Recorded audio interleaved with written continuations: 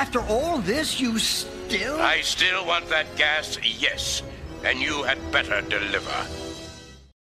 Although I don't know, at some point I need to talk to you about, like, the only book on Indian history I have is like a John Kay book, who also has a book on China, but he's just like this British dude, and it seems like he's fairly as neutral as he can be, but it's also just like, I don't know. That sounds like one of the better options, because the thing about Indian history is, like, there is a lot of scholarship, but in the West, a lot of it is still drawn from, like the kind of proto-Nazis, like in the way that people will take Nietzsche for being a proto-Nazi, but there were a lot of scholars around him who like wanted it to interpret it that way. Yeah. There's one German historian, I forget what his name was, but if you talk to like people in his generation, they'll be like, oh yeah, this guy was a fraud. But he was basically the one who made the equivalency between like Aryans as like a nomadic people across Central Asia also being German in some capacity. Oh, yeah. So he conflated a bunch of things to, conflated that along with like Thus Spoke Zarathustra and like all that shit. Oh, okay. So yeah, so there's an aspect to it that like, the Aryans, what they are, who they are, like that's been conflated willfully in Western history. Also, just that a lot of the initial bit of historical studies came from like British colonial records, right? So they were targeted in what, like, how do we exploit this for colonial enterprise more so than actual historical or archaeological study. Well, I mean, it's also that like, there's that, and then it's like it's weird because like my understanding of a lot of like the Indian subcontinent is like based on reading stuff from like proto history. So it's like I could tell you like pretty accurately like what India looked like in the year 1000, and the way that like like Western Indian coast countries, because of there's that big ass mountain range on the western coast of India. Like, so all these Western towns and port cultures sort of developed in like a really different way from like in like the rest of the country, and are like, from what I understand from my reading, are a lot more like Arab and sort of African in the way that they interact. Absolutely. It was like the route went from like, from like the western coast of India to the Persian Gulf to like basically the Horn of Africa, back and forth. And so like all these dudes ended up having, like that's where you get like the Indians who are Muslims and shit like that. It's like from like these big routes, but it's like I don't think people realize either. It's like, oh yeah, when you're saying that the colonial sort of history of India can end up being a little more accurate, it's like, well, yeah, because like the world system started in like fucking 800 AD. We've all been up in each other's shit for a really long time, gang. Older if you want to like look at the Silk Road and shit too. Yeah, I mean, like, there was a book I was reading. I don't know if you can believe that. No, this John Wickham book, The Inheritance of Rome. It's, I think, about like 280 to 1200 AD, and it talks about like, all of these networks were already set up and everything was already kind of moving. And the Silk Road was this main route, and then it started to develop all of these arterial routes after the collapse of Rome because it allowed new markets to form. And like, I don't, as somebody who thinks about like things that are not necessarily correlation or things that are not necessarily causation but are correlation, it's like, like the reason we're talking right now is because I sort of started looking at 1953. It was like MK Ultra and oil, and it's like the dissolution of Rome happened so close to the dissolution of the last Khanate that you have these like big ass like abilities for like land to sort, and not like the last Khanate, but the last like mega Khanate, collapsed within like I think 150 years after the collapse of Rome. Like the last holdings that like Genghis had before his sons just started carving the motherfucker up. Right. He had, like, 80 sons who each had 80 grandchildren, all the rest of it. And so like the Khanates fell apart pretty quickly. Pretty much it's a 4 competing bodies at that point. Yeah. Yeah. Like it's, well, I have like I have my water, I have my coffee. I have my stack of books I wanted to reference while we're talking to you. We're recording. I think I'm probably good to go whenever you want to start. You tell me how this goes. I'm just following your lead. I mean, dude, you basically cold opened this episode for me. You know what I mean? Okay. So yeah, welcome back to the Greenhouse, dear listeners. I'm joined by my buddy Charlie. You can follow him on Twitter as @HeavenlySpit. And this episode kind of comes out of some extended conversations we've been having since I think we met on like a Twitter space, I want to say a couple weeks ago. Yeah, I think we very quickly started orbiting each other's ideas, and I think sort of have been helping each other develop some things that I don't really know if we were even consciously thinking about. I feel like there's been a good interplay of oh hey man, like I was thinking about this thing you said to me, and you don't know that I've been thinking about this other thing, but it totally came up in that. So yeah. So the initial discussion we were having was kind of these discussions are always vague, but like the big recurring theme that's been coming up in our discussions, and something that's been a goal for me here when I started the podcast was, how do you get people out of, particularly like people who are stuck in like a more liberal form of thought, right?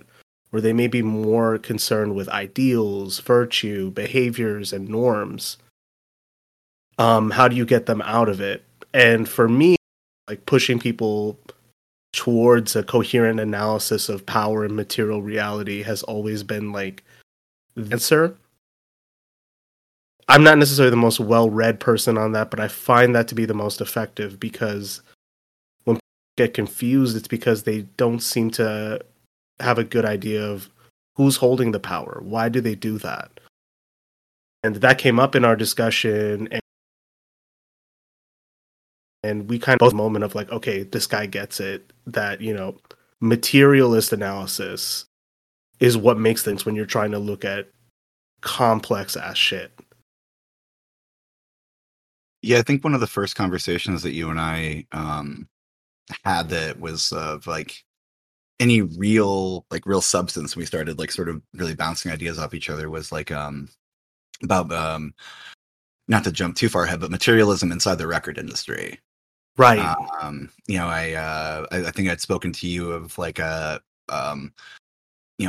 been involved in punk communities for a decent amount of my life. And you get so many people who are like, especially after basically the entire industry had a big sort of forced like soft reset during COVID, like all the venues shut down, bands stopped touring. People would talk to me about like, okay, after the fact, when shows come back, what do we want them to look like, and how are we going to keep these communities equitable? And I for me, my response to it with a good number of people was sort of like multi-tiered. It's like, well, you need to do the thing where performances happen earlier. They can't be at like 9:00 at night on weekdays. They need to be centralized and available to like working people and busy people. And at this point, with the amount of like weird schedules people have, I don't think it would be a worse thing ever to like, I know people who are bartenders who would love to be able to go see like a cool band play like Noon or something. And then I just sort of, I started extrapolating from there. And it's like, well, you're also going to need to make rehearsal spaces basically like free. If you want to have an equitable music industry, you're going to need to make the instruments free. You're going to need to have a very clear-eyed and sober analysis of the demographics in this country that have been able to accumulate the sort of wealth that you need to start a rock band. Like you need to have like a decent amount of money to buy a guitar or a drum kit or an amplifier. And you need to have the ability to set aside the time to write songs and to practice. But even past that, I don't see how you get past the material construction of the industry itself, because sooner or later you're going to have to figure out what is exactly equitable about providing, Black, brown, and poor people in the first world with all of this advanced music equipment that is almost exclusively sourced off of the third world. You're kind of suggesting that people domestically should be asking people who are exactly like them, just unfortunate enough to not live in America, to sacrifice their, comfort and their stability so that you can have a bunch of people here like playing the guitar. um, which doesn't really seem like it's that doesn't really seem like a fair trade-off to me, and I don't think that it either is fair when you sort of imply that people should be mechanisms of their own international exploitation so long as they can receive some sort of benefit on the hyper-local level. And I started to see that as like a microcosm for a lot of the way that I remember talking to you about this, and it's definitely developed into it's helped me develop this sort of like larger gnawing thing, or this overarching look at the way that the entire mass media industry is basically predicated on dumping products and dumping tech onto tech, for lack of a better word, onto the general public of the first world, and then diversifying the types of demographics that will be attracted to that tech through, podcasts, music, movies, the mass media, whatever. And, I think a decent amount of people inside of our sphere sort of talk about like the concept of like the psyop, or the larger, conspiracy or whatever. And you start to realize like there is none. It's just the actual material construction of the world itself is the op. That's the framing, is that you're unable to escape that sort of like structure of exploitation. And I think at this point it's more, and the conversation you and I have been having is sort of like, okay, now what do we do with that observation? What does God want me to do with this information? Yeah, no, I mean that's a very cogent analysis of like some of the stuff I've been observing too, because I've been, I guess, for like a year now trying to make sense of like consumerism and these massive networks like you described of like ebb and flow of supply materials at the expense of the third world to the benefit of the first world, right? And it's very easy to, in addition to trying to figure out like what do I do with, also very easy to get caught up in things that may not necessarily be relevant to finding the answers, right? And you can kind of get ad busters with the kind of stuff you do to criticize, right? And I think a lot of like what comes up in anti-consumerist spaces, not that I think it's necessarily bad, but I think it kind of misses the forest for the trees, is that, it's bad, it's anti-moral, it makes you greedy. And that's not necessarily untrue, right? But I always kind of harken back to that old Engels quote, which is humanity is downstream from material reality. And then the question should then be reframed into, who does this order benefit?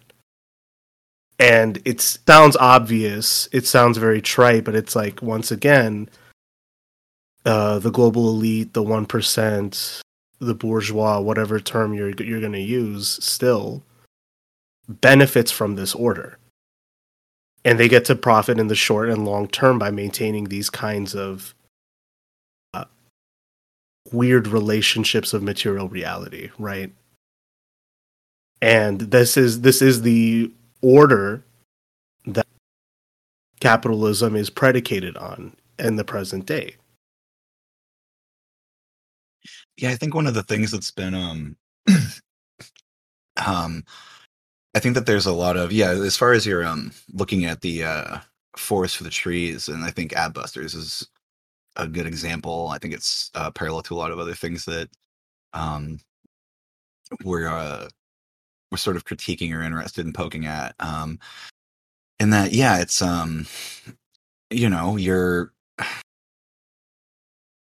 if you're inside of a capitalist system that's predicated on a sort of like, neo-imperialist, like a globalization, like a material structure and exploitation structure, it doesn't really matter what is in the ad busters. You're still just a magazine company.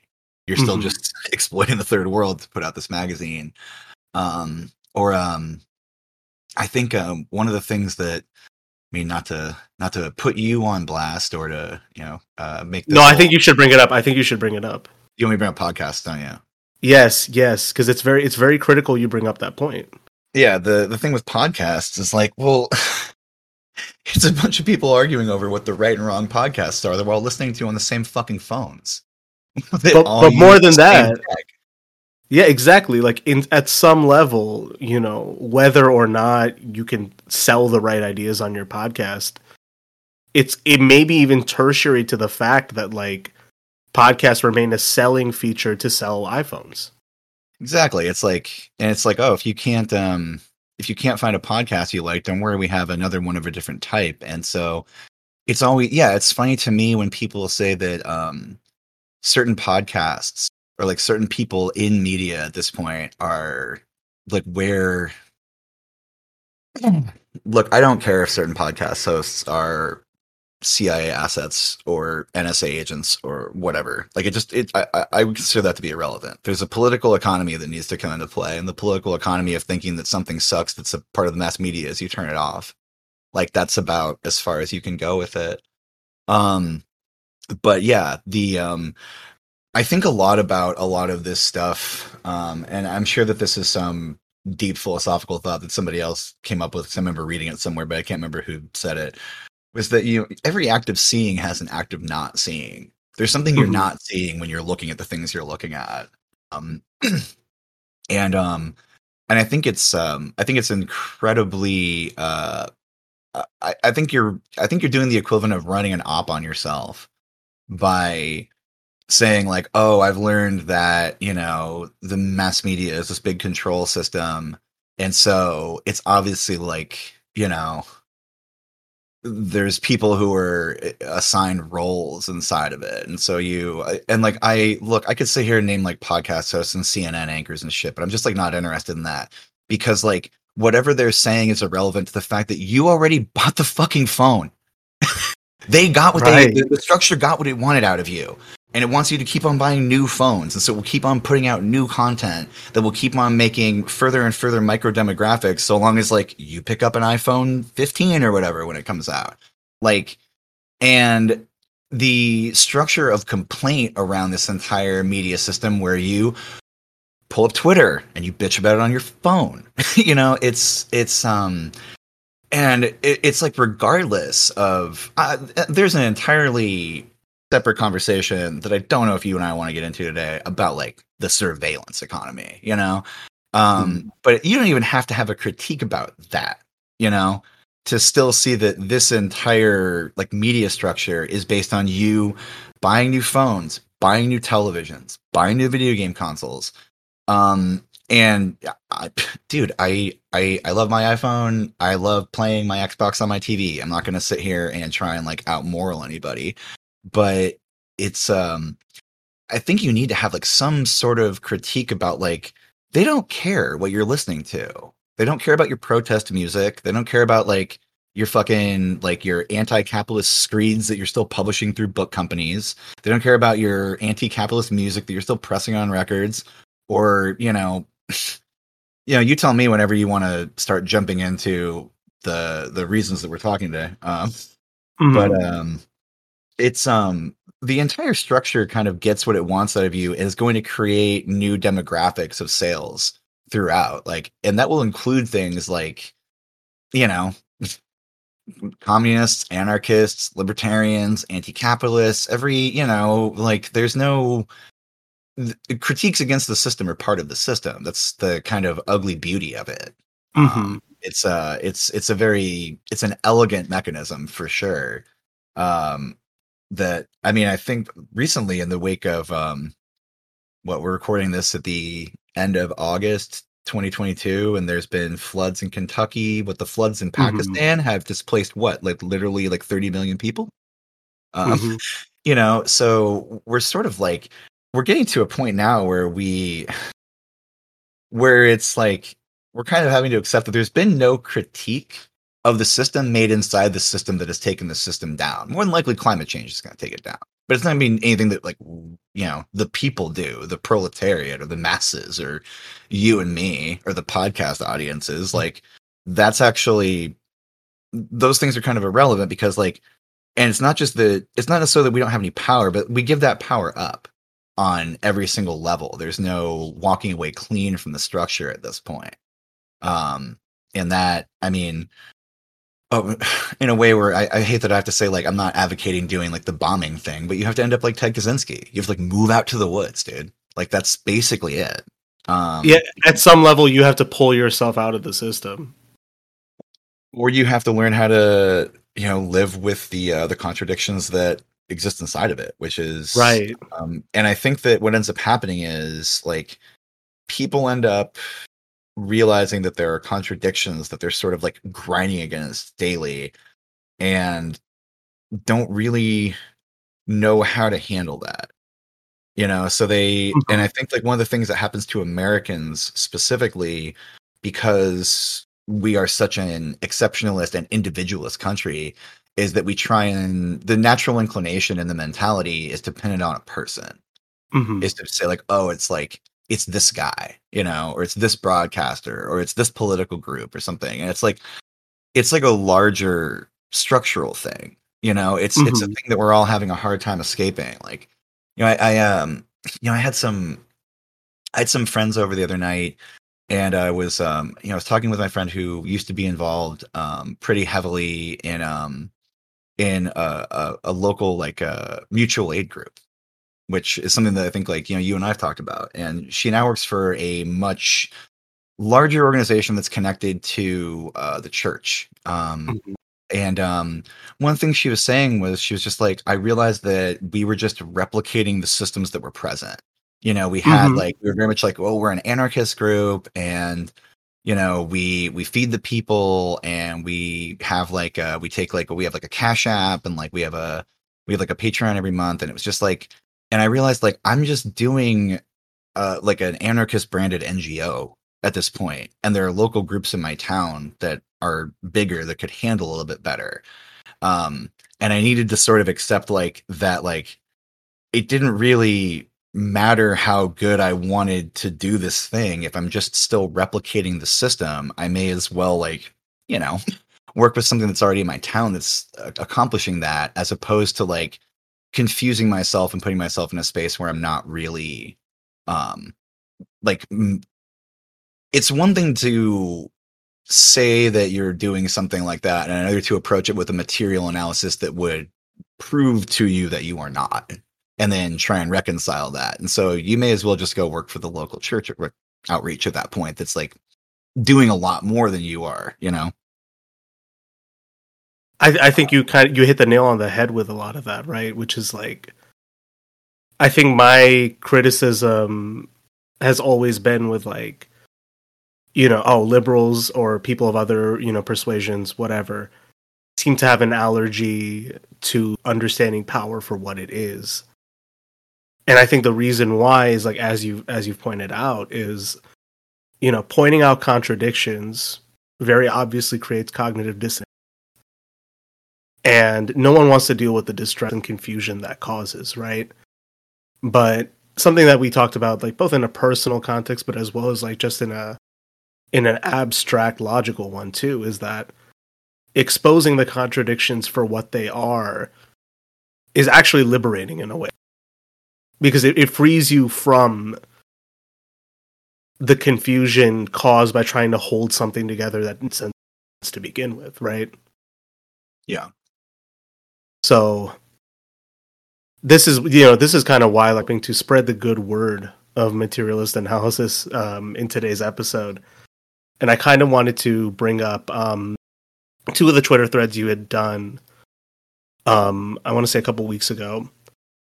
So the first one was about the Bolloré family and their various business interests in petrochemicals, music, and PR.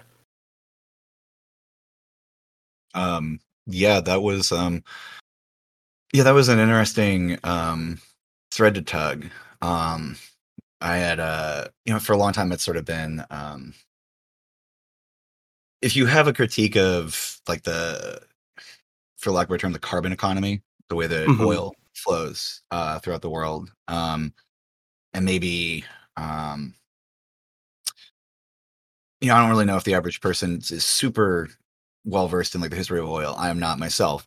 But some of the things that I think are the key points to understand about it are that it wasn't really discovered until the 1850s.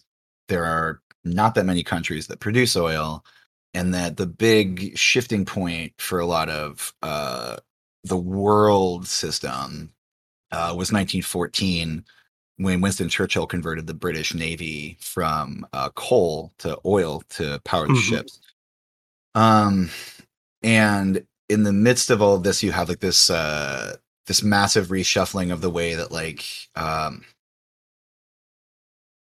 if you start to look at maps of like the Middle East, you see like the train lines start to move around like other people's, other companies and other countries' bidding wars for territories. You start to see that the one of the things that I thought was most interesting was actually I want to say Khalili's book, Sinews of War and Trade, that had a long section about a construction company in the Middle East that started out by being a dredging company and then found that there was a particular type of sand that was better for concrete construction than other sand, and ended up dredging areas for new ports, not based around what the most logical distribution points were, but based on where the best sand could be extracted.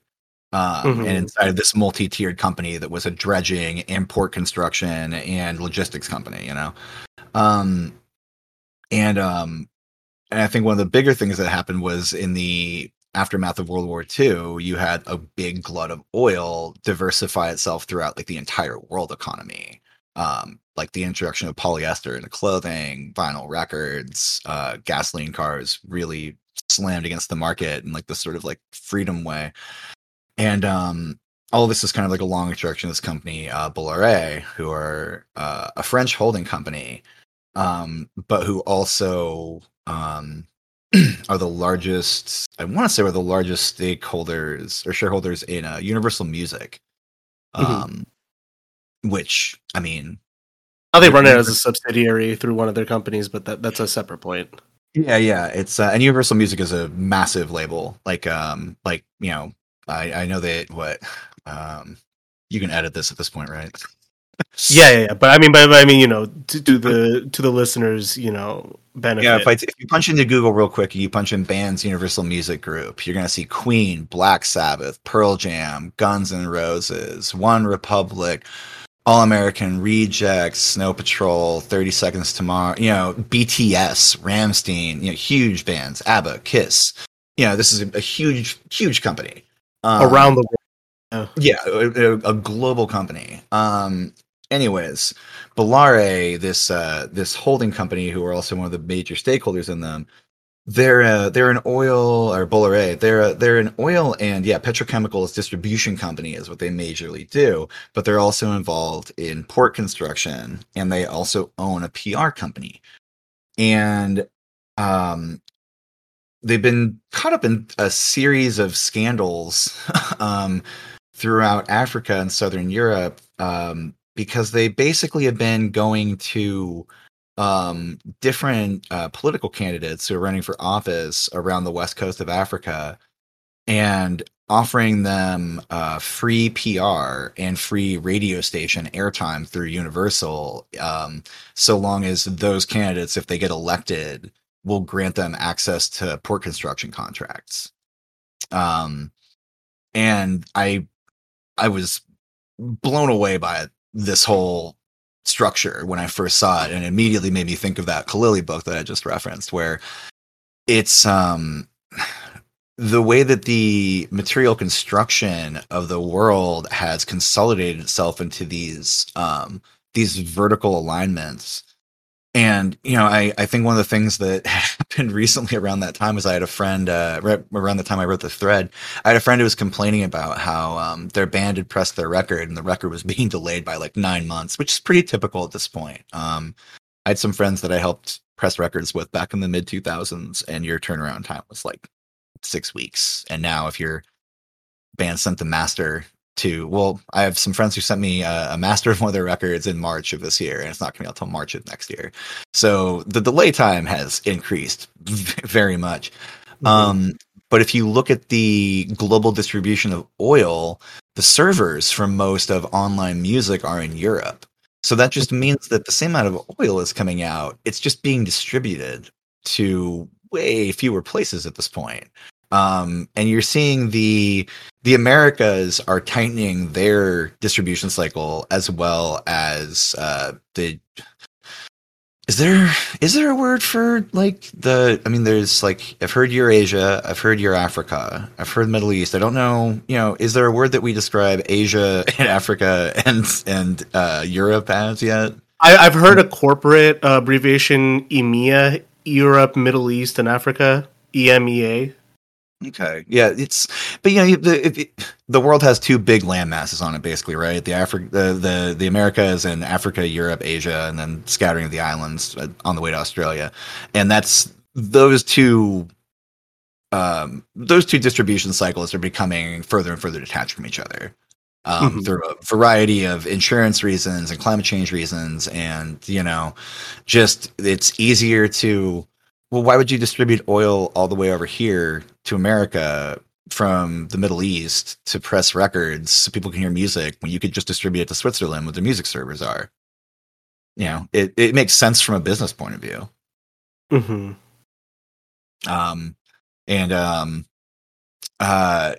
think there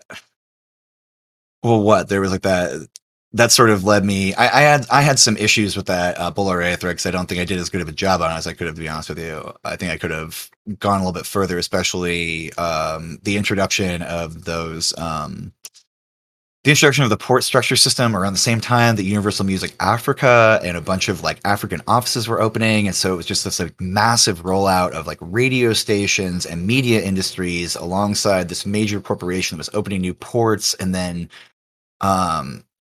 I want to say I was talking to Jimmy about this, and he brought up somebody in a conversation I was having with Jimmy about it commented that Bolloré at this point has basically been forced to sell most of their fleet off to this large Italian mega tanker company. But it seems like they might be still like leasing the fleet back, so they haven't had to really give up operations. I don't know. It's Bolloré is also one of those companies, when you look through the history of it, it's like basically like 4 generations of like, this guy had to be removed in disgrace, and then his son came into play, and then he had to be removed in a scandal, and his son came in. So it's a revolving door of family members. So if somebody ends up getting removed because they were up to something shady, well, there's always like a nephew or an uncle or a son who can come in and take over, and operations stay going basically exactly as they were. And like, let's not put the cart before the horse here. Who has more money? The company that makes the oil or the company that ships the oil? The company that makes the oil are the ones who make it. They're going to figure out a way to ship it, So, but yeah, to backtrack a little bit into the 50s, if you would like me to keep on elaborating here on the sort of the the counterculture, MK Ultra, and the carbon economy. Yeah, that was your second thread, but they both segue into each other, so you can proceed with that. Yeah. The I started thinking more and more about like this cycle of material exploitation, and it's. I mean, let me ask you. I don't know if you and I have ever had this talk. What does the phrase "the '60s was a psyop" mean to you?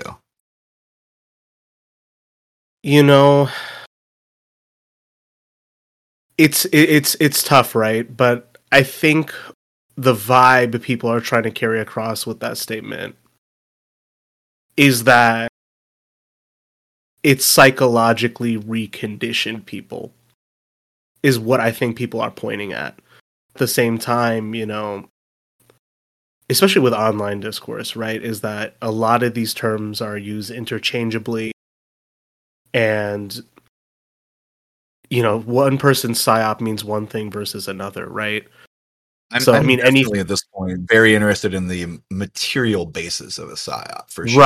Right. That everybody would benefit from, like, okay, describe what that means and describe how it functions. Yeah, because that's the thing. Like when people say the 60s were a psyop, I think it's a useful statement. Don't get me wrong, but it could mean anything from they were putting LSD in the water supply and everyone lost their dens, or it incentivized Americans to behave in more individualistic, selfish, and reactionary ways.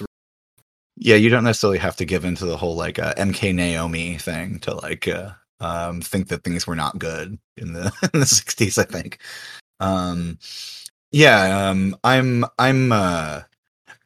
I lean more toward the latter. The more by the 60s was a psyop. I get where that comes from, but I think that it, for me, the first time I heard that, it resonated in a way that I think was more about like a general statement about like the counterculture at large, or the concept of counterculture. Because especially, you sort of get to, I'm always willing to meet people where they are. And so if somebody says to me like, oh, okay, I think that like, it's really an extension of people saying like podcasters are assets or something. Like, okay, well, let's follow that historical trend then. Let's see where we go with it.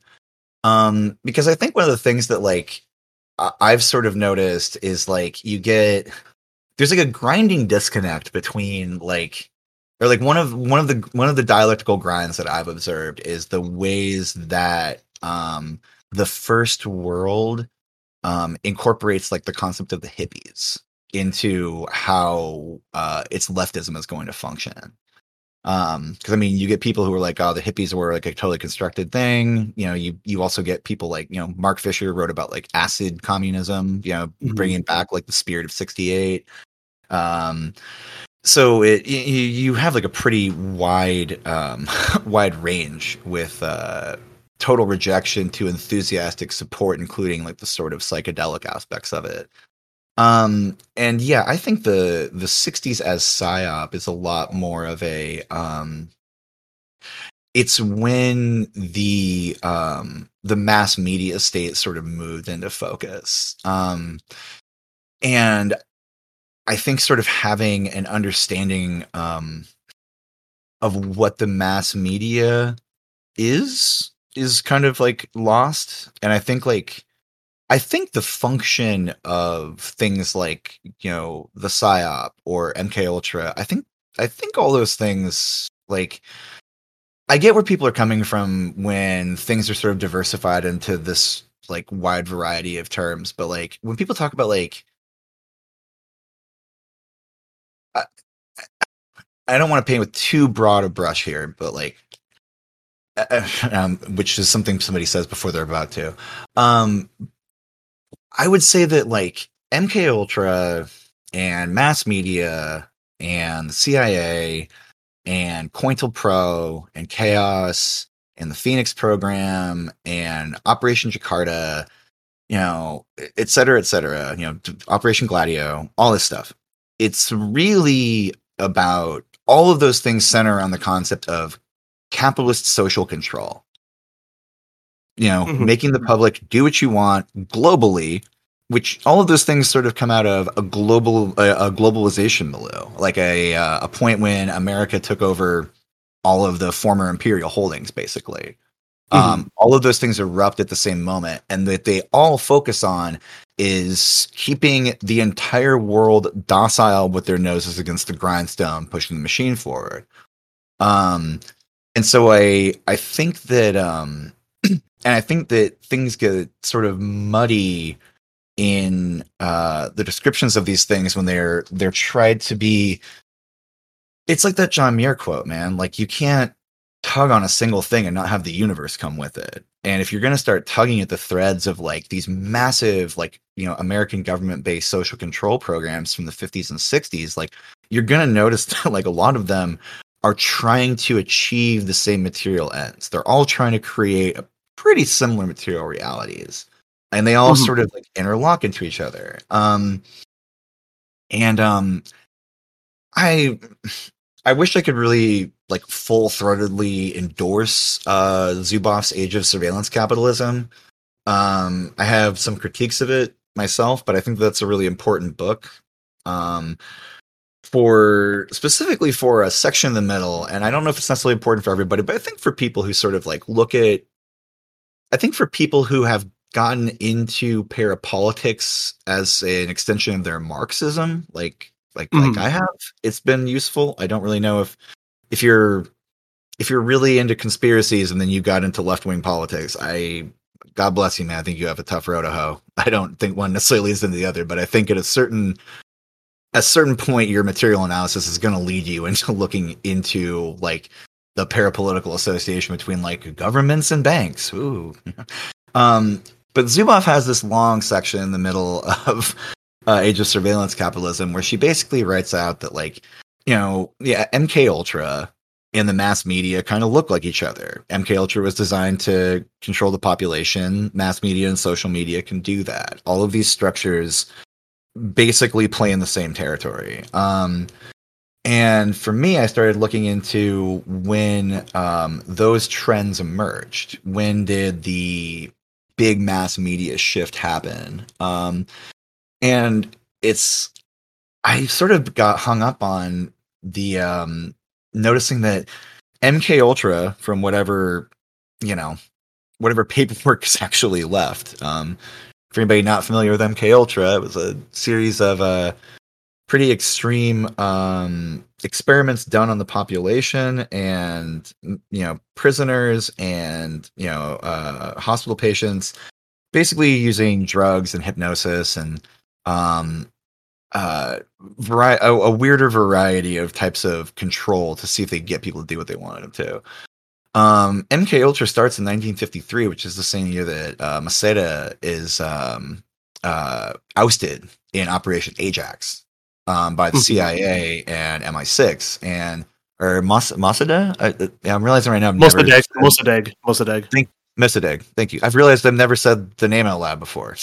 I've just been sitting. I was just like, which coup did I forget about? Holy shit! No, Mossadegh. Thank you, Jesus. So 1953, Mossadegh gets ousted, and the Shah gets reinstated in Iran, and the Seven Sisters all start up, which are 7 different oil companies, 5 of which are American run, a couple of which have pretty close ties to the CIA. Oh shit! Sorry, I kind of lost my train of thought for a minute here. I'm sorry. You're gonna have to edit this. What was I talking about? I'm sorry. You were talking about Mossadegh got overthrown and they install and the oil industry starts coming up away from the nationalization plan that the Iranians want back to British and American control. Yeah, so MK Ultra starts going in 1953. In 1953, also you have Mossadegh gets ousted in a coup by the CIA and MI6. MI6 were the British Secret Service spying agency, and basically they kind of forced Truman's hand in starting the OSS in 1946 or 47. 1945, somewhere in there, during World War II, or early World War II, and then by the end of World War II, the group had sort of shifted over into being the CIA. But yeah, in 1953, you had the introduction of social control mechanisms through like deliberate experiments on people, and also at the same time, you had these. After the coup, the Shah got reinstalled. And all of the oil companies, Mossadegh had nationalized before then, and they were denationalized, and control was given back over to these 7 different conglomerates, 5 of which are kind of like 5.5 because of the way that investments work. 5 of which, though, were deliberately American companies. And so, like, when we talk about, like, social control or the 60s being a psyop or something, it's like, I think one of the things that happens is that, there's a little too much like weight put on like social control being its own end. or like, mind control or whatever, or any of these, none of these things exist in a vacuum. None of them are there to just be themselves. They're there to produce material realities, and the material reality that they were like, that they were working with was one that was based on the carbon economy. It was based on this like massive glut of oil into the American economy.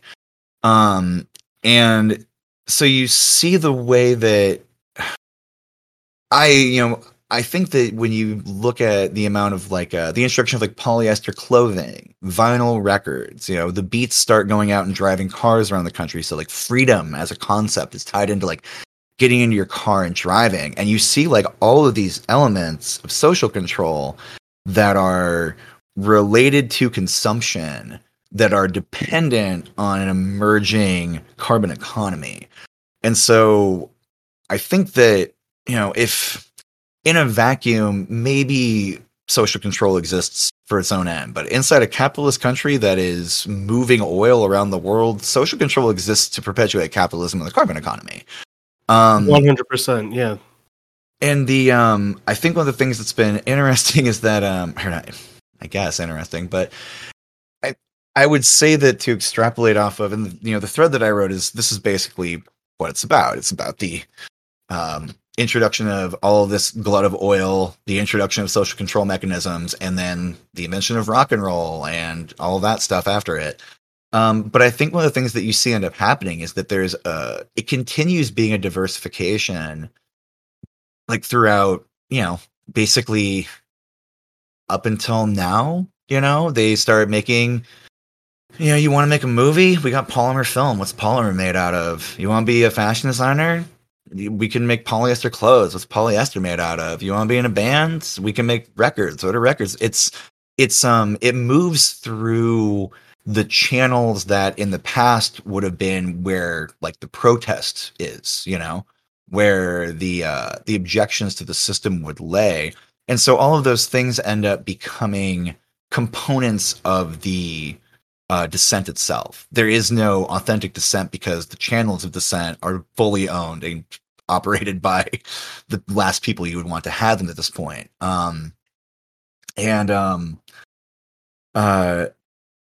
That's another one where it's sort of left being now where I think the larger conversation is what to do about all of these things now that we're sort of aware of them. But I didn't know if there was anything specific about either of those threads that you wanted to bring up or you wanted me to bring up that I haven't touched on.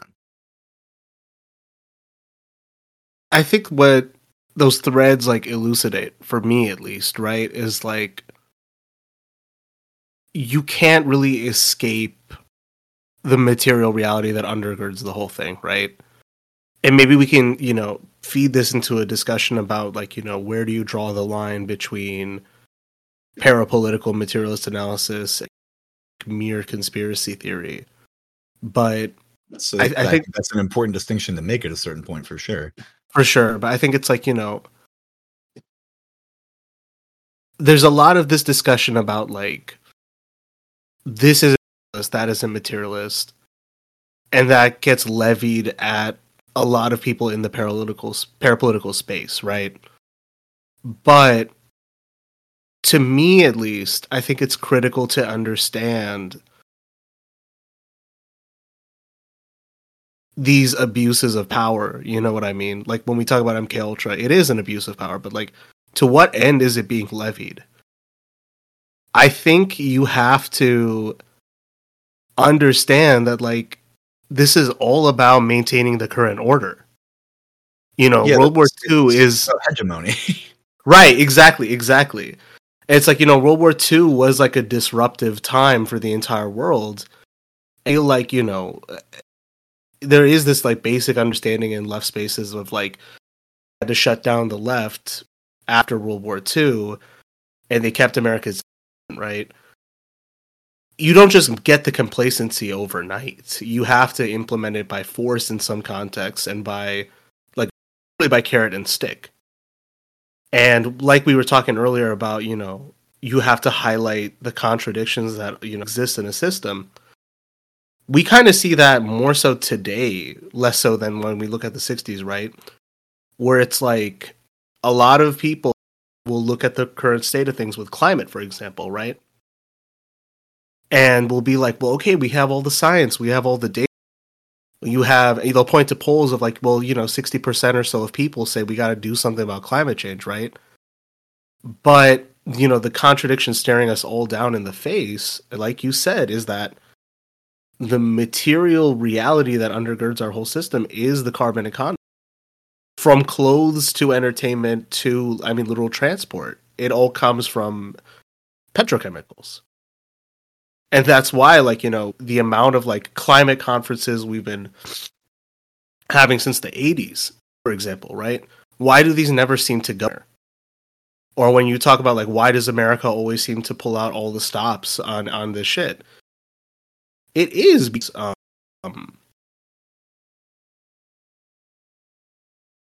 they don't want this current order to change. A lot of people from this. It sounds trite to say it like that, but I truly do believe that all what went into maintaining the system was for that.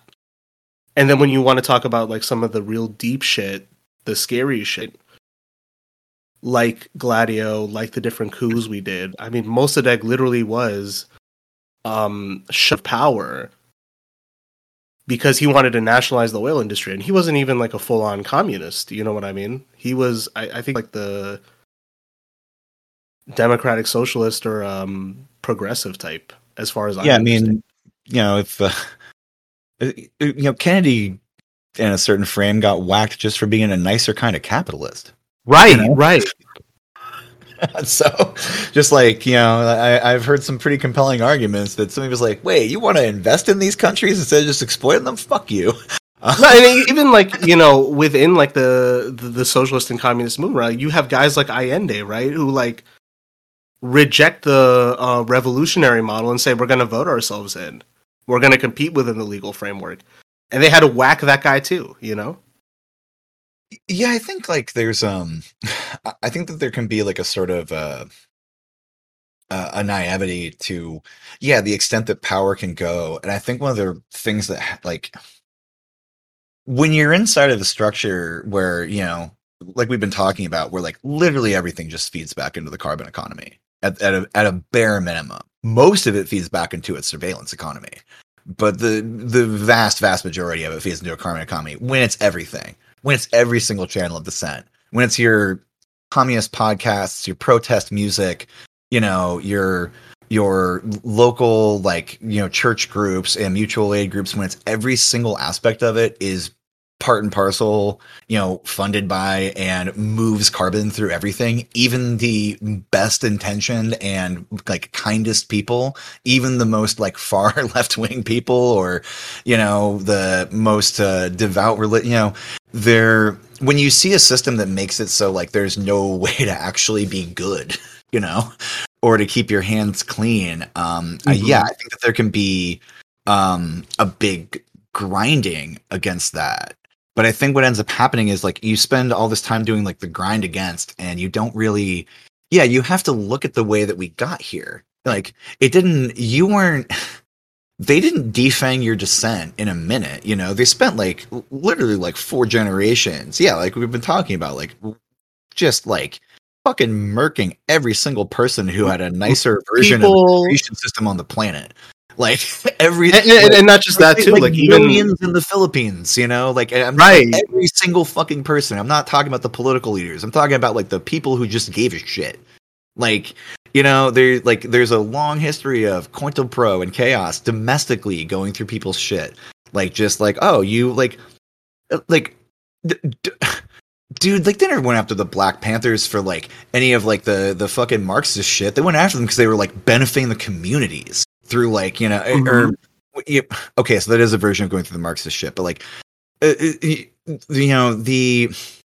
groups that have actually been out there got just totally annihilated years and years ago, and at this point all that's left is okay, do you want to do you want to write a little movie or a little song about full disclosure, I've been in a variety of punk bands in my life who have played a variety of political music, so I'm critiquing myself as much as anybody else in here.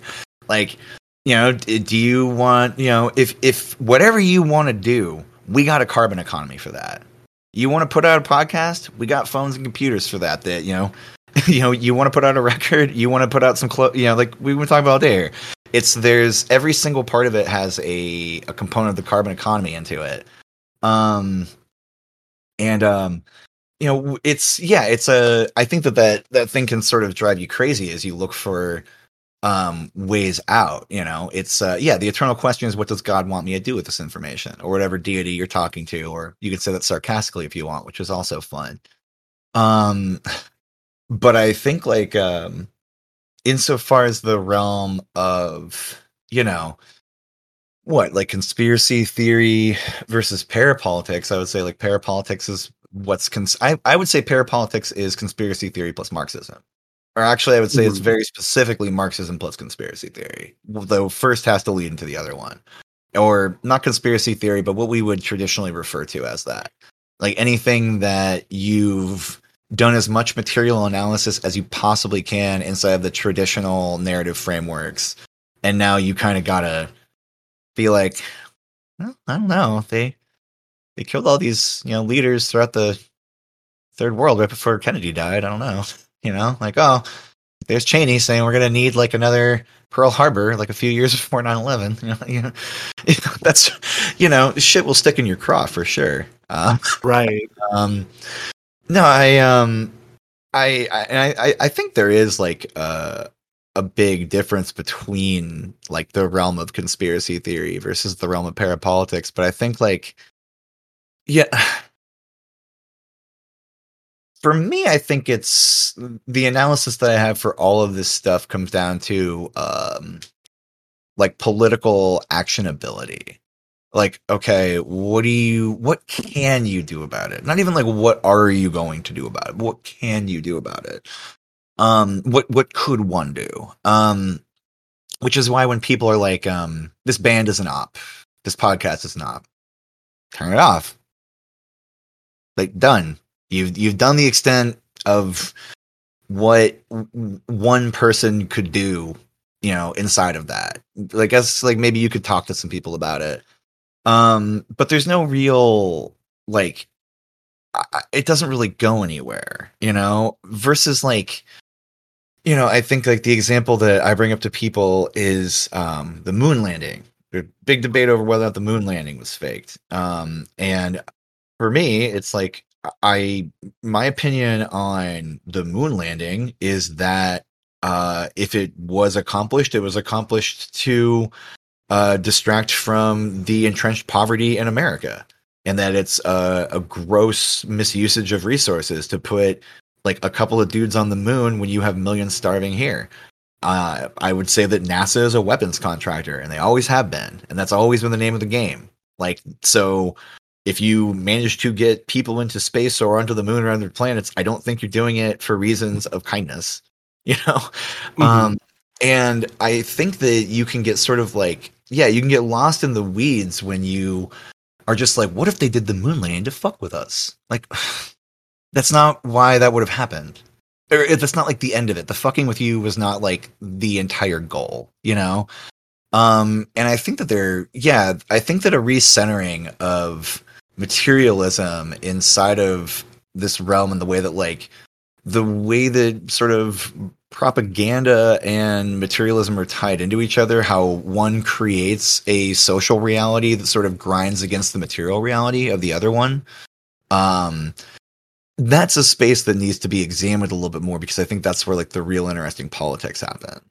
And it's not just in the, I don't know, like it's fun to sit around and talk about like whether or not, like, you know, Stanley Kubrick was admitting to doing the moon landing if you watch The Shining or something, but like I just don't see how that is going to lead to like, you know, formative change. And especially insofar as having like conversations about,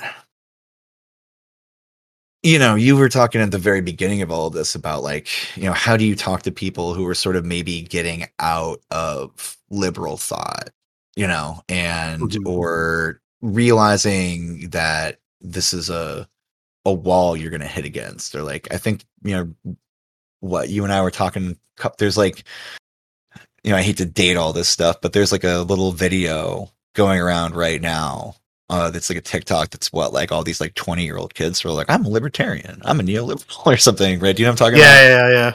Yeah, and it's just like it's this like perfect encapsulation of, well, yeah, you're like, I remember like being 20 and living in a country where like Marxism and communism was like totally fucking demonized. Yeah, I remember being a young Democrat. I remember it too well. Oh no. Yeah. It's like, it's like but you realize that like, oh, okay, well, this whole like liberalism thing or is like this progressivism thing is just like not going to work, and so you don't think there's anywhere else to go, you know. So you end up being like, maybe I'll be a libertarian, you know, like, and so it's I as somebody who was very much a like a teenage punk rock anarchist. God, I definitely cannot, you know. No offense to my anarchist comrades, but even they will have to admit that teenage punk rock, anything political type people are just insufferable. You know, it's just like it's seeing where the trend goes out, because there's no.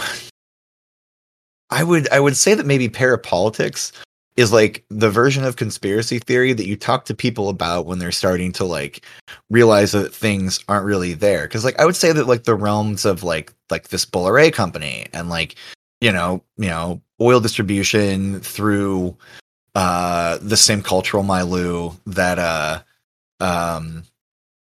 you know, the counterculture and the record industry and the fast fashion industry were coming through. Those are examples of, like, I think, actual like parapolitical interest, things that sort of play with the realms of like politics and government, but also finance and power. Because I mean, all of it's just like trying to figure out what this power thing is, and like, you know, I think that there's good examples throughout history that power is the sort of thing that moved through, at least from what we can see now from our, you know, very narrow scope of it, you know, sort of like moved through, like formed up through feudalism and then turned into mercantilism, then turned into capitalism, and capitalism took over the world. So, you know, those three in a row are the frame that we use. Like, and, you know, parapolitics, I think, like, sort of looks at that, that sort of things that you can bring up, like, because I mean,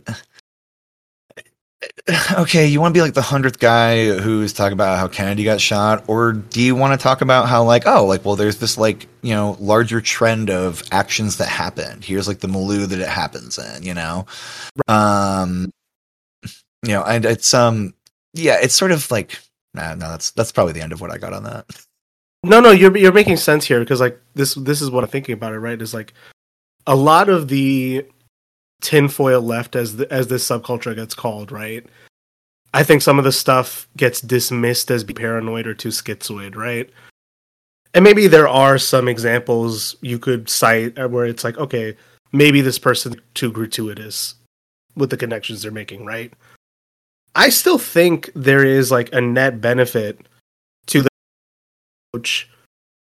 And this is kind of going to come out of left field, right? But like, when you look at the academy and the approach of putting everything into its own separate discipline, you got to be an expert in one field. You got to look at it like, you know, something like climate change, right?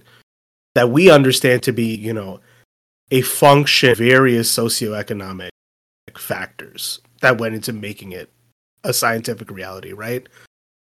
There's people who only come at it from economics, and if they do, they come at it from capitalist economics. There's people who come at it from science, and when they do come at it, they come at it from an engineering, you know what I mean?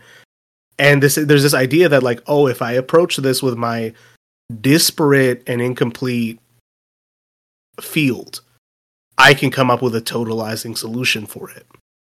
And I think that, you know, the parapolitical approach is a rejection of that. And if you center it like an analysis of following the money, of looking at the key players, of looking at how they shaped things like markets and behaviors and patterns, you get a better explanation for how these things arise, right? And I don't necessarily think that, you know, these like you said, like, you know, if parapolitics is the merger of a Marxist approach and a conspiracy theory approach, I don't think these two have to necessarily live in conflict. right? You have like let's just go to everyone's favorite example, Epstein, right? You have Your these favorite example? yeah, I mean, just like as the most cited one, right? It gets a lot of attention, right? Yeah. Is that like you My have favorite these, one is the Obama was a gay prostitute thing. But well, I mean, okay, but like to your point, right? Is like even if you could justify that was true, like what's actionable? There's one thing with like the Obama was a gay prostitute thing that everyone keeps bringing up, but then with stuff like Epstein, like there's those connections that make you lose your mind for a bit, right? Which is like, why is this guy connected to and Trump? Why were they doing these like horrible things to people, right? To what end was this being deployed? But then you think about it, it's like these are all people of a certain social class, all allegedly participating in like really heinous.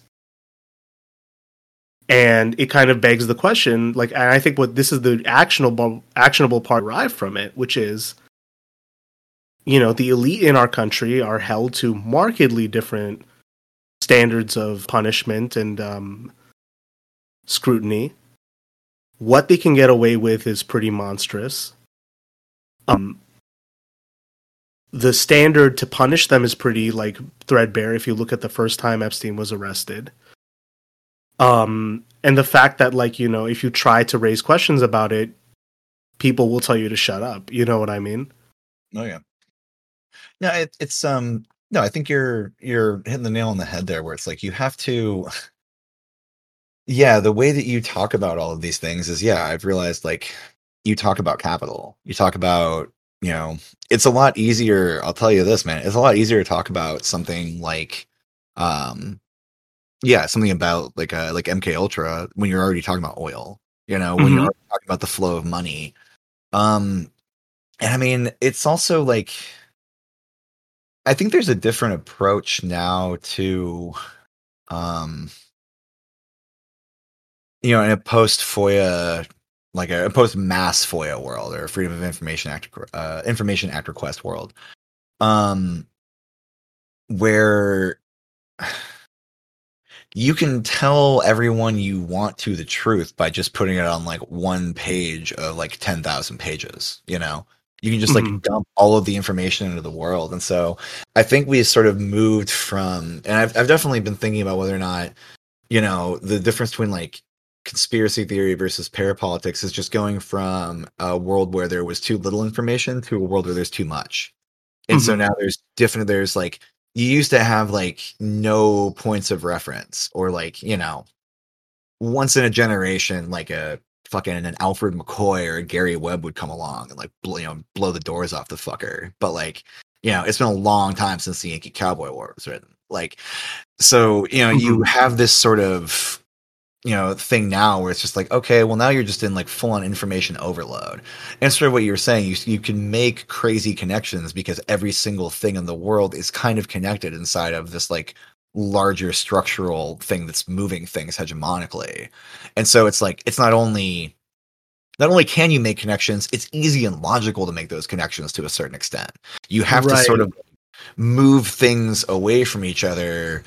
But like you were saying with the academy and like the educational sort of structure in America or whatever, you can't move them too far because otherwise then you're just talking about disparate points. And those disparate points, like if you're trying to figure out how they relate to each other, like you can't just like fully separate them. You have to like let them play off each other. And like, and I mean, to be honest, like I couldn't cite you a source on this, but I wonder how much of that is due to the hyper-demographics of current media, where it's this thing is here and that thing is there. It's like, the world's big enough for punk and post-punk, you can have power violence and grind sections in your record store now. Like, so it's it becomes even more and more atomized.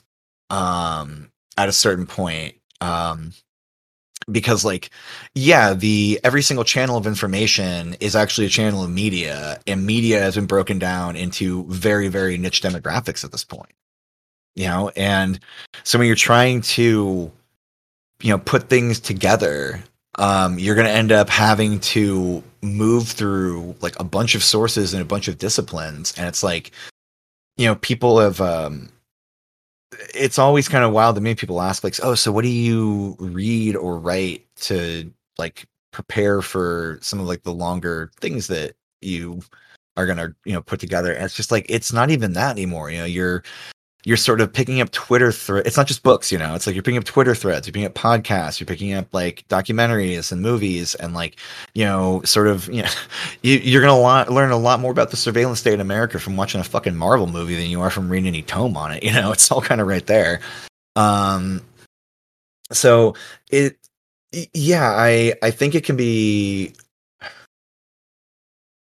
there's definitely sort of a political economy to not making connections that you have to operate against. And it's really knowing how to make those connections and then present them. And I think that maintaining like firm footing, like both feet firmly planted in materialism with a head that's like not afraid to like get up in the clouds every once in a while, just to like see what's floating but it's also like, I feel like if you can't recenter it on something that's like real in front of you, then, you're going to end up in some trouble.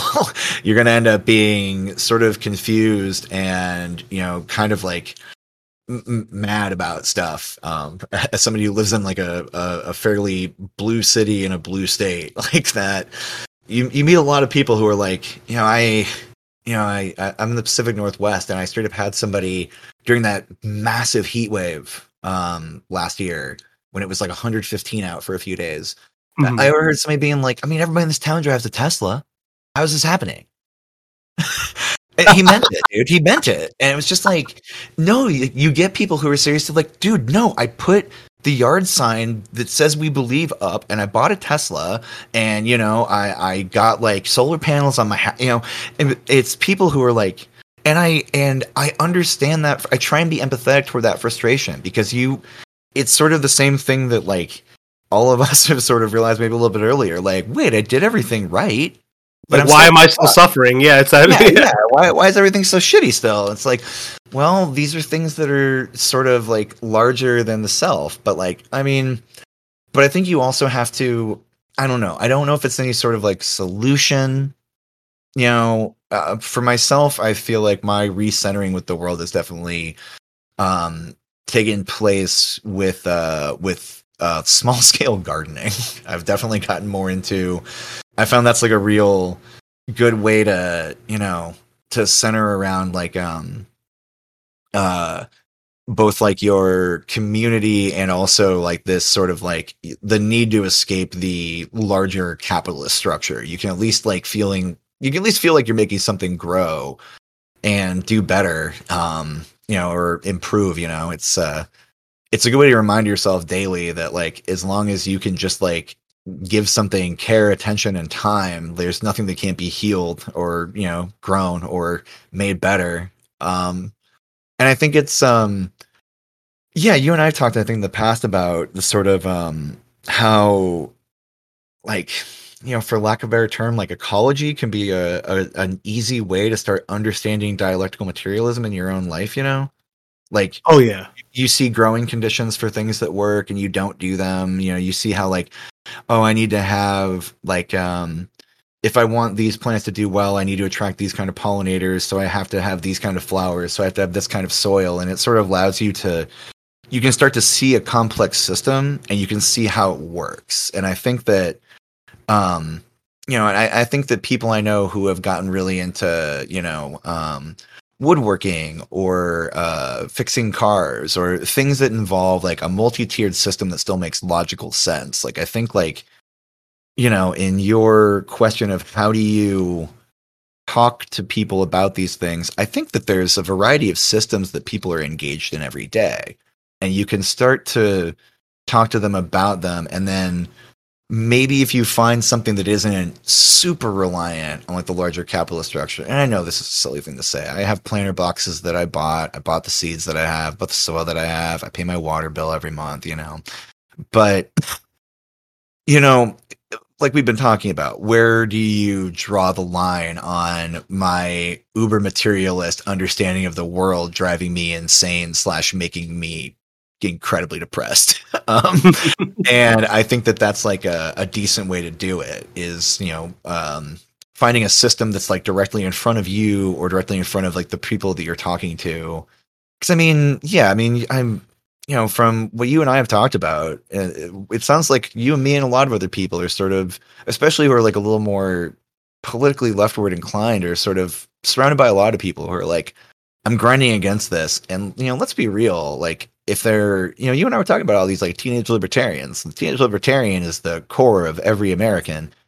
These people are going to, if we don't have like a thing to say or an understanding or some sort of communicative frame, it's not going to end up well for everybody here. And by here, I mean like the planet Earth that we all live on. Well, right, and this ties back to like what you were saying about the individualist culture, like broadly in the West, but especially here in the United States, right? Is that if you were conditioned to see everything as an individual yourself, the libertarian approach is the only thing that seems appealing to you.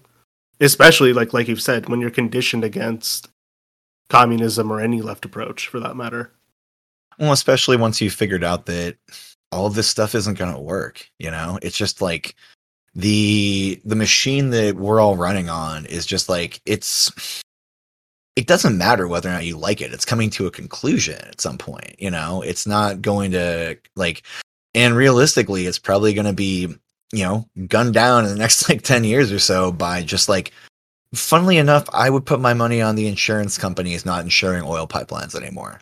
So it's just for real, man. Like if you had to really ask me what's going to end up happening, it's going to be an internal component of the system that so much of neoliberalism has been about moving the totality of the economy into a virtual state that has totally lost the ability to control its material realm anymore. And those two things are going to come into conflict, and we're all going to see it happen. We're going to be sitting around with phones that don't work because like the companies went out of business because the metadata disappeared, something that doesn't actually exist. It's going to be things like that as the conceptual economy and the material economy sort of, grind against each other, I think. But, it's, I think, I don't think we necessarily have like a job. I would never want to make people feel like they have homework. But yeah, I think like having some sort of realm that you can talk to people on is a lot easier. And material reality that sort of is directly in front of you, be like, hey, neighbor, here's a potato. I grew this potato. Would you like a potato? Like that's that can be a lot more effective than, coming in hot with like, so they were milk controlled the planes on the morning of 9/11. Get to that point. Don't start there. Like also like with some of those like points that we get to in conspiracy theory, right? Like I think they are instructive to just one end that I think people should do a better job of leading to, which is if any system is this mysterious, if it creates this many questions, it's probably a net bad, right? Like I think like that's what we can lead with is like, I'm trying to think what I saw or heard Anna Merlin on, who wrote a Republic of Lies, and like somebody asked her like what's like something you took away from studying conspiracy theory, and she was just like, well, countries that have high amounts of civic trust don't have conspiracy theories. There's no need. Like if you just have everything out in the open, then people don't need to like come up with crazy solutions for them. They don't need to go looking into all of it. It's just there. You just need to be transparent. And so it's it's a larger question of like, of being transparent and being available to people. And like on a larger like scale and is involving our own interpersonal interactions with each other. But yeah, it's about like building trust, and trust is built on what's in front of you, not about like the things that are in the ether, Yeah, and it's still useful to look into the ether sometimes, right? Because like those. Yeah. Oh, come on. We're here right now because we love Right. looking into the ether, man. Right. Like I still Waking think up there's early on a use- Sunday morning to talk about the fucking ether, dude. Like, I wouldn't just wake up to talk about anything. Well, and that's exactly it, right? It's like, you know, when with some of this stuff, like you get into weird shit, which is like, what are these people doing? Why are they doing evil shit? And you get wrapped up in that question of like, what are evil people doing evil things for? But I think again, for me at least, it goes back to the point of like maintaining fucking hegemony. Yeah, maintaining the order. Like, the evil. I mean, I want to say like I don't know if it was them specifically, but it was probably Subliminal Jihad. On one of their episodes, said something like, like capitalism resembles like a black magic, like a blood sacrifice. And like, I think, it's like you have to remember, like, no, the black magic blood sacrifice didn't exist first. Capitalism did.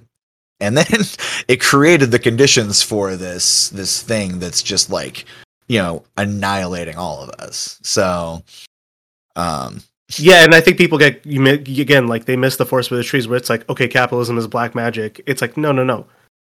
The function is black magic, and it's bad. That's really what we're trying to say. You're supposed to be bummed out that it resembles that so closely, that it... or even better, let's say it is black magic. Okay, now you have double the reason to fight against it. You know what I mean? Like, yeah, you better put on your Gandalf the gray hat and fucking grab your staff, dude. No, get your Gandalf the gray hat and wrap tinfoil around it. That's how you keep yourself safe. Yeah, I forgot what we were on about today. Yeah, your tinfoil Gandalf hat. I like that. Your tinfoil wizard hat.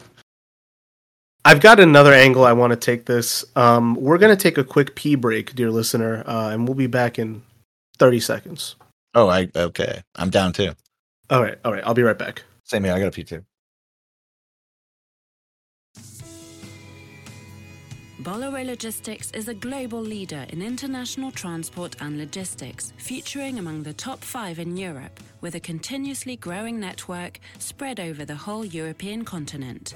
Our strength is our local footprint, enabling us to remain close to our clients and their markets, combined with the development of strategic hubs at the crossroads of international trade to optimize and consolidate flows, and to guarantee the rates and capacity you need for both export and import.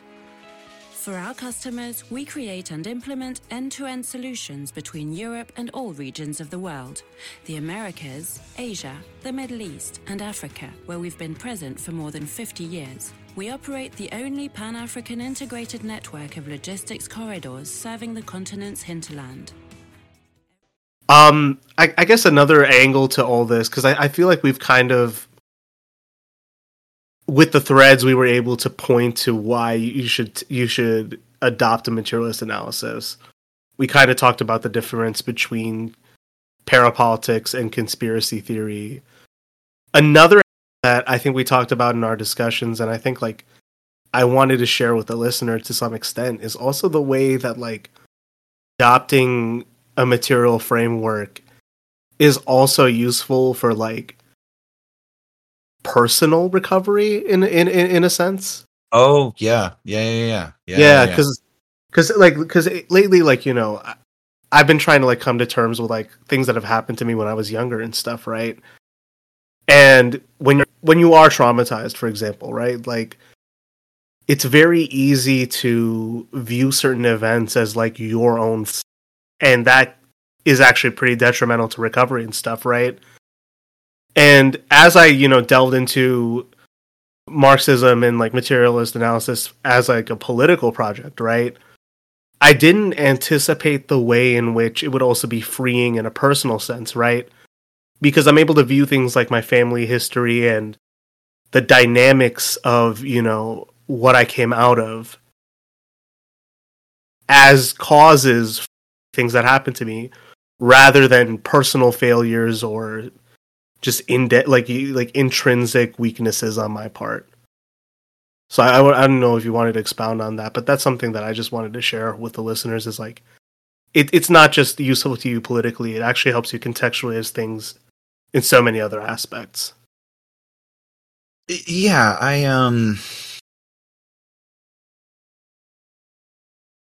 I think that so much of, and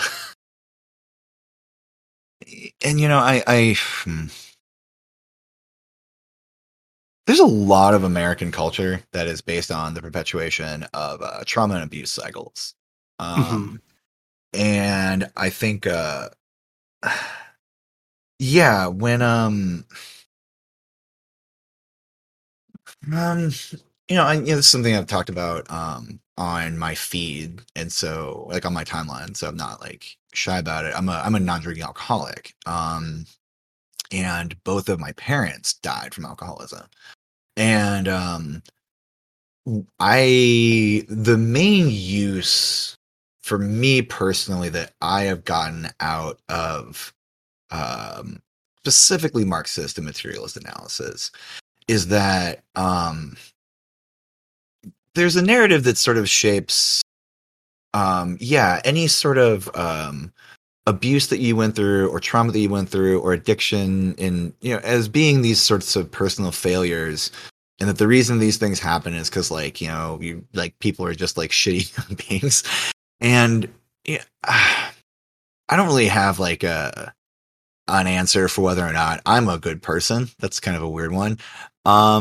But like, I don't think my parents were pieces of shit. I think my parents were people who tried really hard and ended up becoming victims of like these larger structures, like, and, they're gone, so they can't get mad at me for saying this stuff. Like, my dad was in a household with like a ton of abuse, and he started drinking as a teenager.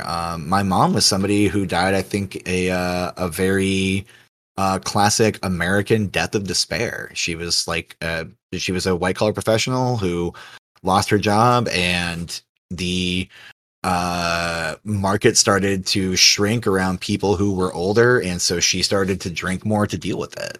And it's and you look at those things, and then you look at yourself, and you're like, well, that's not like, that's not somebody like drinking because these things all stemmed out of like much larger, more obvious socioeconomic conditions, my father had a very like masculine father who was like, you gotta rule the house with a fist. And so it's like, you see the way that like patriarchy causes trauma and addiction. You see the way that like capitalism drives trauma and addiction. You see the way that like all of these systems, and throughout all of this, what did my parents tell me? Like, well, you just gotta like put your nose to the grindstone and go to work every day and do that, And so it's like, and you see the way that the reinforcement of these abuse cycles is actually beneficial to the system, how it beats the people inside of it into not having the time or the energy or even the interest in the understanding for something larger to help them escape it. I think that I think it can be incredibly powerful when you finally make that sort of cognitive understanding through reading, and through understanding these like these larger, for lack of a better term, like left-wing concepts, Marxist concepts, materialist concepts. Like, you start to understand that systems exist and they sort of are running in ways that you really can't control, that you just sort of have to react to or adapt to. Or because it's Marxist theory, it's also brave enough to say, or what if we changed it? And that, I think, is, for me, has been one of the, I've told people I lost two very important people to me through deaths of despair. My political orientation is whatever prevents that from happening to anybody else ever again for any reason. And communism is the path that seems closest to it. It's the one that provides the housing and the food and the medicine and the dignity. I guess if you really want to split hairs, like a third world nationalism is cool too. I think that, there's definitely times that I've known people, like, I don't know about you personally, but I know people that have been very bummed out or in a bad place in their lives have been like, have you read this or that? Or, the other thing that would be typically referred to as like left-wing literature that has really improved their lives, like the power that you can give somebody who's like an office drone when you give them like a a copy of Capitalist Realism, like the power that you can give like a a young woman of color when you introduce her to Angela Davis when she has, like these things are these like really these like powerful things that like I think like maybe kind of get lost in like the first world understanding of things, but like I don't know. And I feel like as I've gotten older, like when you're younger, you have people who tell you like, these were the things that were important to me. It's like fiction authors. And you get older and people are like, oh, well, the things that actually mattered to me were like the really intense, like, the things that helped me relate. And especially in a world that like the hegemony is sort of deconstructing in, a lot of that stuff is the stuff that helps to, this has kind of gotten me some flack from people who are, I'm like a middle millennial. And I'm personally of the opinion that the Zoomers are, like basically anybody born post 9/11 is like so much more capable of being on the ball and of seeing the large system of like trauma replication than anybody born before it, because they've lived inside of its structure for so long that like they're able to like really critique it really thoroughly. And like, I think like anybody who kind of can't remember the world before the internet is going to do a little bit better with it than people who are maybe like my age, who like, I was born in 1984. So I was like 16 maybe when we got an internet connection, it's like, so I have like this entire realm of understanding of it beforehand. And like, after that, it's like, you have this world that like, kind of existed alongside one narrative track and then started to collapse during information overload. And inside of that, I think is the potential for more and more people to see more and more types of information. And like, I don't know, I'm also not really like a super, I've gotten value out of reading Kaczynski's work or, like Zerzin's work, but like, I'm also not like a super anti-tech guy. Like I think it's introduced a lot of people who wouldn't have gotten access to this information and channels of like knowledge, like to do really wonderful things, like and to like really make change happen. And I think like there's a lot of critique amongst like people in the first world about whether or not it's good, but I think you would be hard pressed to find somebody, I don't know. I don't want to like do that like third world glamorization thing or whatever, but like what's like the story of like that dude in like Eastern Africa who like managed to like build like a water tower or something for his community. It's like, okay, well, like go tell that dude that the internet sucks, like this dude who like downloaded the schematics and like like built the thing. Like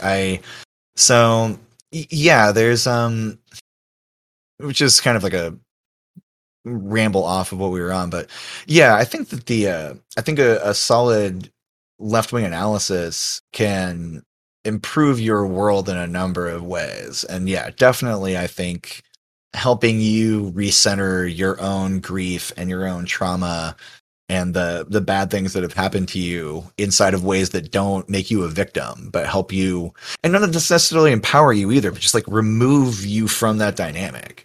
It's like you are neither victim nor empowered. You're irrelevant. The system just does things, and you're one of the things that it did.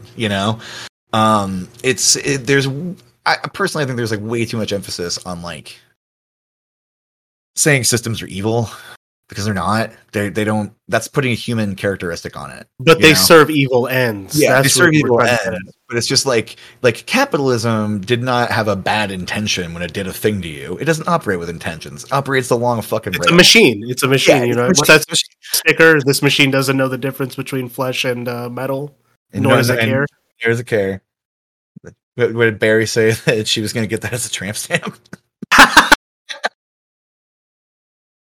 So I think it's been a net positive in my entire life, but definitely the parts of my world that, well, and it's like it relates to the garden stuff too, though. You're wondering why your plants won't grow. Well, is there like a systemic reason, or are you a bad gardener? Like, I'm having a hard time like understanding this piece of work or this, this book, or like, well, are you a bad reader, or is this like inside of like a structure that's different from like the ones that you're used to? That's exactly me talking to people the first time they read Frederick Jameson. Like, so, yeah, I don't know if you've had anybody outside of you personally that you've ended up sort of moving left-wing theory through in a personal way. But yeah, it's generally worked out like pretty well for me, and people are generally like, there's a power to getting that vocabulary and that understanding for the first time, you know? For the first time that you really understand, like, I am not at fault here. I'm not a piece of shit, you know? And that's not going to be given to you by like a piece of like liberal theory or like, you know, no offense to like any of the various anon groups, or not like QAnon. I mean like Alcoholics Anonymous. Jesus. Um, um, and it's not going to come to you from any of that stuff. It's going to come to you through systemic analysis. Yeah, and I mean this is really what I was hoping to, you know. I mean we've talked about this in so many in our discussion, but I think to understand things are so dysfunctional, you have to look power in the face, and then you have to be willing to wrestle contradiction, at least mentally. Because I think we all agree that we want things to change, we want things to be better, but I think we get so caught up in the confusion and the chaos and the sheer dysfunction of the current system that we get blinded by how bad it is in a way, right? And I think that, you know, it takes I'm not using the word in like a weird way. Like this is what came to my mind, is like to reckon with the world as it stands, and then using that as like a template, a baseline for what you want to change, because you can talk about what its mechanisms are and why they're unjust, why they perpetuate sorrow and suffering, right? That gives you, you know, the leg up you need to talk about a better world. At least I think that's what you think. And, you know, I hope God we did, you know, Marx and Engels, you know, our sales pitch for materialist analysis. Maybe they're rolling in their graves, but I mean, that's like my standby. Mark seems like he just chilled for so much of the day. I hope he'd just be like, you know what? God bless you, crazy kids. You're really going for it. Hope. I mean, I don't know if there's anything else you wanted to touch on. I mean, I'm down. It's up to you, though. I'm trying to think, because it's like I just looked at the notification. We've been recording for hours at least. I will have to trim a couple of this, you know. Yeah, couple we've been recording for like an hour and a half or so. Yeah, I mean, I feel like I said everything I wanted to say. Do you have any like parting thoughts you want to share with the listener before we get into closing out and plugs? Not that I can think of. I mean, this is the first time I've ever done a podcast, so yeah, I think I've roughly gone over everything I wanted to talk about. I talked about gardening and the threads and like addiction and stuff. So yeah, I'm good. Oh yeah, no, I wanted to let you you were pretty good, and I wanted to let you keep going because you were kind of like running the show for a bit, and I think you did a good job. I mean, you know, a little bit of the tinfoil chat hosting has done some of that, just like yeah. So, but yeah, just kick into the outro monologue. All right. Well, this show is Greenhouse Gaslighting, and we had on Charlie today. You can follow him on Twitter at Heavenly Spit. Periodically. Thanks for having me on. This was fun. Yeah. Do you want me to plug the Twitter space too, or? Yeah, you can follow me at Heavenly Spit. I write threads and I say other stupid stuff about like books I'm reading generally. A couple times a week, I host a Twitter space called Tinfoil Chat. You can pop on in there and yell at me if there's anything I said here that you don't like. You'll see Audie in there on occasion too, and other random parapolitics people. But it's fun, and there's some. I think that there's a really interesting and insightful core group of people that sort of pop in and talk about really interesting stuff. And so otherwise, no, I don't have any plugs or anything at this point in my life. I have a Twitter account, and the Twitter account has a space. But yeah, thanks very much for having me. This was a lot of fun. It was great to talk to you earlier in the morning than usual. Hey, it was my pleasure having you. This show is Greenhouse Gaslighting. You can follow us on Twitter at @PodGreenhouse. I got the links to all the other socials in the description below. Peace out, folks. Take care. Bye.